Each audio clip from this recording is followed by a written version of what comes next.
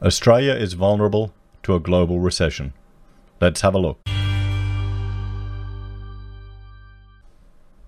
Good afternoon, everyone. Florian Heiser here, and welcome to another episode of Heiser Says.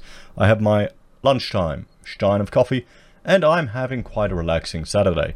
I hope you're successfully avoiding chores as much as I am today. And I thought we'd have a look at this article from news.com.au, written by economist Jason Murphy. And before we get into it, because it's discussing, well, how the global recession will hit Australia the hardest, there's a few things I just want to draw to everyone's attention. And I'm bringing up two of my favorite websites at the moment. First one we have here is Trading Economics, and we can see here at the Forex, the Australian to New Zealand, it has recovered slightly, so we're sitting at 58 US cents. But remember, guys, at the beginning of March, it was at 66. Nearly a 10-cent drop. That is a huge drop. Now, for the Australian economy, looking at our exports and imports, according to the Observatory of Economic Complexity, we're ranked 59th out of the world. And you go, 59, that's not too bad. But if we look at the Harvard model, hang on, I just need to find the link here to bring it up. Why is it not coming up? Oh, wait a minute. I'm in the wrong part on my stream deck, guys. I've got too many things to show and share. We bring up the Harvard Atlas. We can see here, they rank us even worse. Same data, different methodology. They're ranking Australia at 93rd in the world. And the Harvard Atlas is actually suggesting Australia focus its economy similar to colonial nations. Target specific industries heavily, protect them, build them up. Because look at what we're exporting. Ore, coal, petroleum and gold. Natural resources, some wheat, bit of wine, some frozen meat, farm product. Look at what we're importing. Everything of sophistication. Everything that's value added. We're not manufacturing much in Australia, guys. And that leads to a, well, I'd say a technological difference in our exports to our imports. And that's represented in the complexity of our economy. And we were trending down, we shot back up, but we're not doing much better. So, with that in mind, everyone, let's have a look at this article and see why Australia is going to be hit hardest. Because one more thing just to remind everyone, if you're not aware, China is our biggest trade partner, destination for our exports, and our biggest origin for our imports. And they make up a significant portion of our tourism and international education sectors for our economy. So there's a reason, and I only learned about this recently, is that people, traders, use the Australian dollar as a proxy for the Chinese economy. You know, that surprised me. So let's have a look at this article. So why global recession will hit Australia the hardest. Australia's economy has a particular vulnerability that matters right now. High rates of underemployment. Hundreds of thousands of Aussies have for years wanted to work more hours but have been unable to get them. And that is a fantastic point that he's highlighting, that Jason's highlighting here in this article. Because often we'll always hear the unemployment rate, and I haven't updated my chart. It's gone down to 5.1 according to the ABS. If you look at Roy Morgan, it's about double that, pretty much, and it's to do with the methodology. But underemployment is the big issue, and we're going to see that. We're going to see that spike. Because how many people have been let off on unpaid leave? Are they unemployed or are they underemployed? You know, a few months ago, this was a problem. Now, with the illness burning through the economy, it's a crisis. We go underemployment already above GFC levels. There you go. So the Australian economy hasn't really recovered since the GFC. Our growth on a per capita basis, per person basis, because our population has been increasing, our growth rate is below trend. So it means we've been doing worse than the last 10 years. I did a video on it. We're about 10% smaller than we should be. So what does that mean? If your population is growing, but your growth rate isn't keeping up, it means our quality of life is going down. It means our wages are going down. Ratings agency S&P Global singled out Australia's labour market as our big problem in a special illness report it issued this week. Australia is an example of an economy vulnerable to labour market shocks. while the headline unemployment rate is low, the underemployment rate, that is the proportion of workers that have a job that would like to work for longer hours, has remained stubbornly high at over 8%. The underemployment problem is likely more acute in the accommodation and caring sectors, which account for over 7% of total employment. Of these jobs, over 60% are part-time. While this can give employers flexibility in reducing hours, the impact on workers can be brutally swift. In turn, this will hit consumer confidence and household income and spending. Well, I'd say consumer confidence is already in the gutter. I would say it's going to just get worse. It is going to get worse, guys.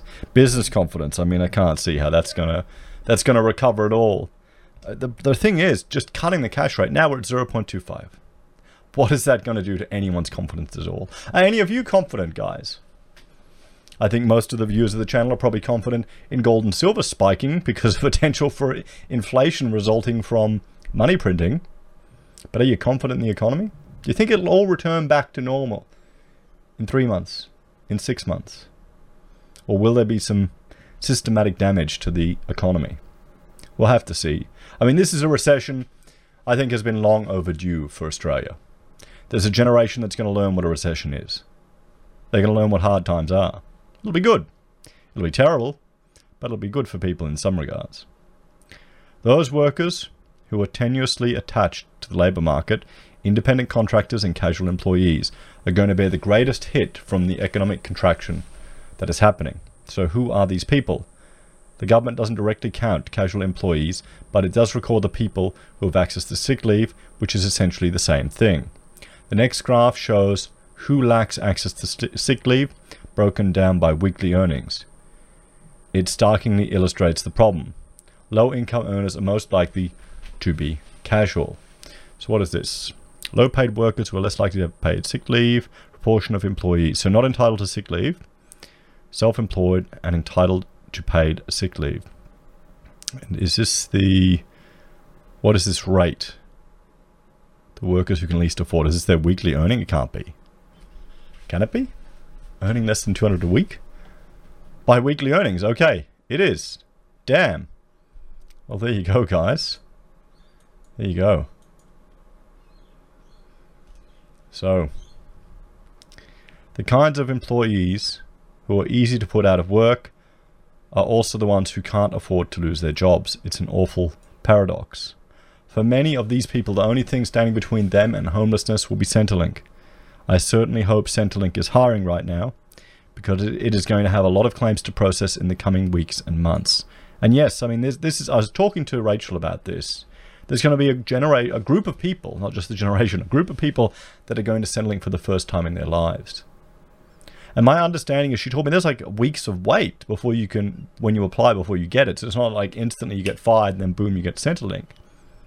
Can someone let me know in the comments, is that true? Does it take weeks to get it? Because what's going to happen to your mortgage payments? What's going to happen to all your other bills? Sure, the bank may give you, they may be nice and give you 6 months.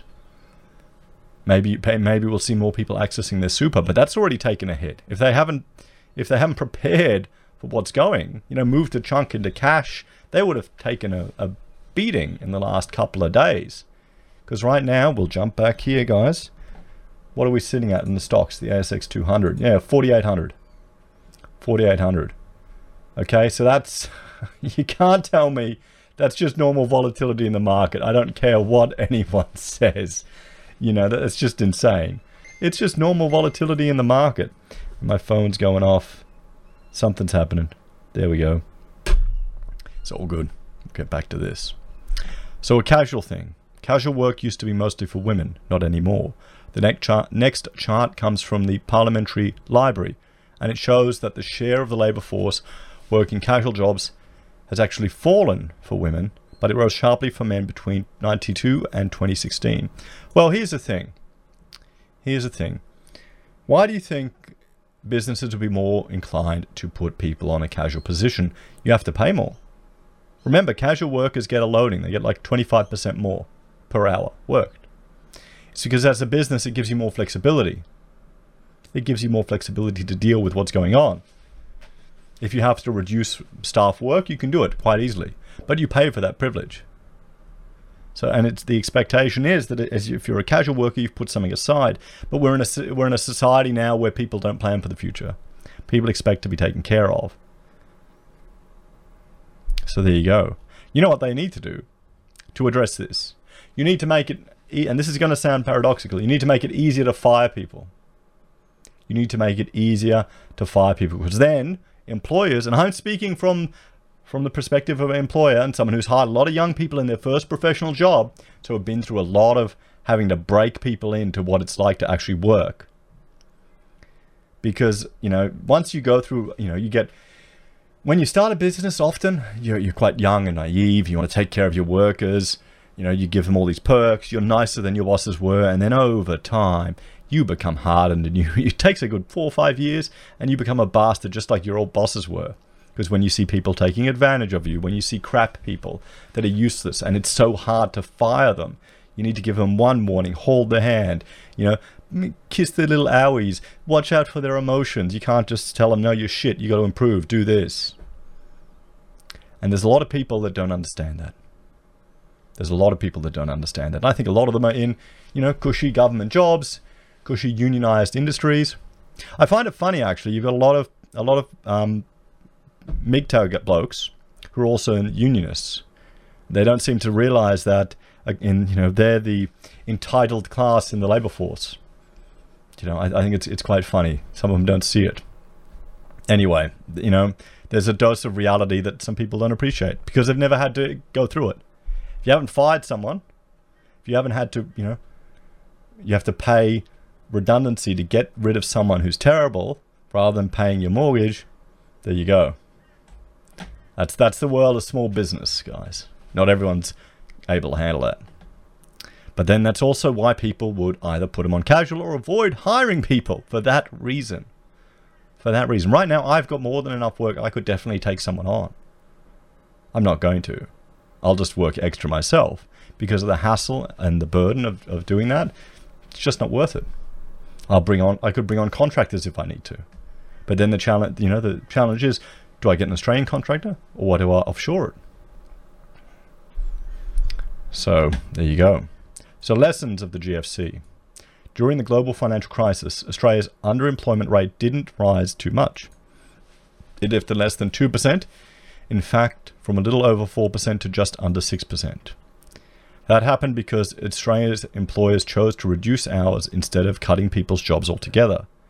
Much like we are seeing at Qantas right now. Instead of laying off its workforce, Qantas is putting staff on leave. That makes it much easier for the company to spring back into action later. As you can see in the next graph, the total hours worked went negative in 2009-2010, but the level of employment did not. Companies spread the pain around among all their employees instead of cutting people off entirely. Well, there you go. But we started that crisis from a much better position. Lower unemployment, much lower underemployment, and the Reserve Bank that had the capacity to cut interest rates. This time, we come to the battle already wounded. It's going to take a much bigger national effort this time to prevent the vulnerabilities in our labour market turning into a catastrophe. Well, I think one thing Jason neglected to mention there is Australia got bloody lucky. China stimulated their economy. They created a building boom. That was a demand for a lot of our natural resources, which created a boom in investment in mines up and down Australia. I know, because that helped me start my business. I went from myself and Rachel, we got myself working and Rachel contracting through our business, to then I took on one staff member, I took on another staff member, Rachel came on full time, and she said, that's it, I'm going to have babies. Then we took on another and another and another. We were renting a 2-bedroom house in Queensland. I'd converted the living room into an office. I'd converted the entry into an office, and I'd converted the dining room to an office. I had about 6 people working there at one stage, just on all this mining stuff. It was going crazy. And that's got more to do with demand for natural resources due to things beyond the control of our leaders. That's what it is. That's why when people say, oh, the government is the solution, we need to, stimulus spending, this, I'm just too cynical to believe it. Anyway, guys, let me know your thoughts and opinions in the comments below. What would you do? Do you think making it easier to fire people, do you think that's a pill that'd be swallowed? Do you think people realize that could make a difference? Because if it's easier to cut people, it's damn well easier to put them on too. And you keep the good ones. You keep the good ones. You get rid of the dead weight. A lot of people don't know they're dead weight though. Anyway guys, thanks for watching. Like, share and subscribe to the channel. If you're a fan and you want to help support us, there are a few ways you can. You can join the channel here on YouTube or on Patreon. You can use our affiliate links at Amazon or eBay or KuCoin and Independent Reserve. You can buy our merch from the Heise Says website or from Teespring. Take care, have a great day, and I'll see you all next time. Bye for now.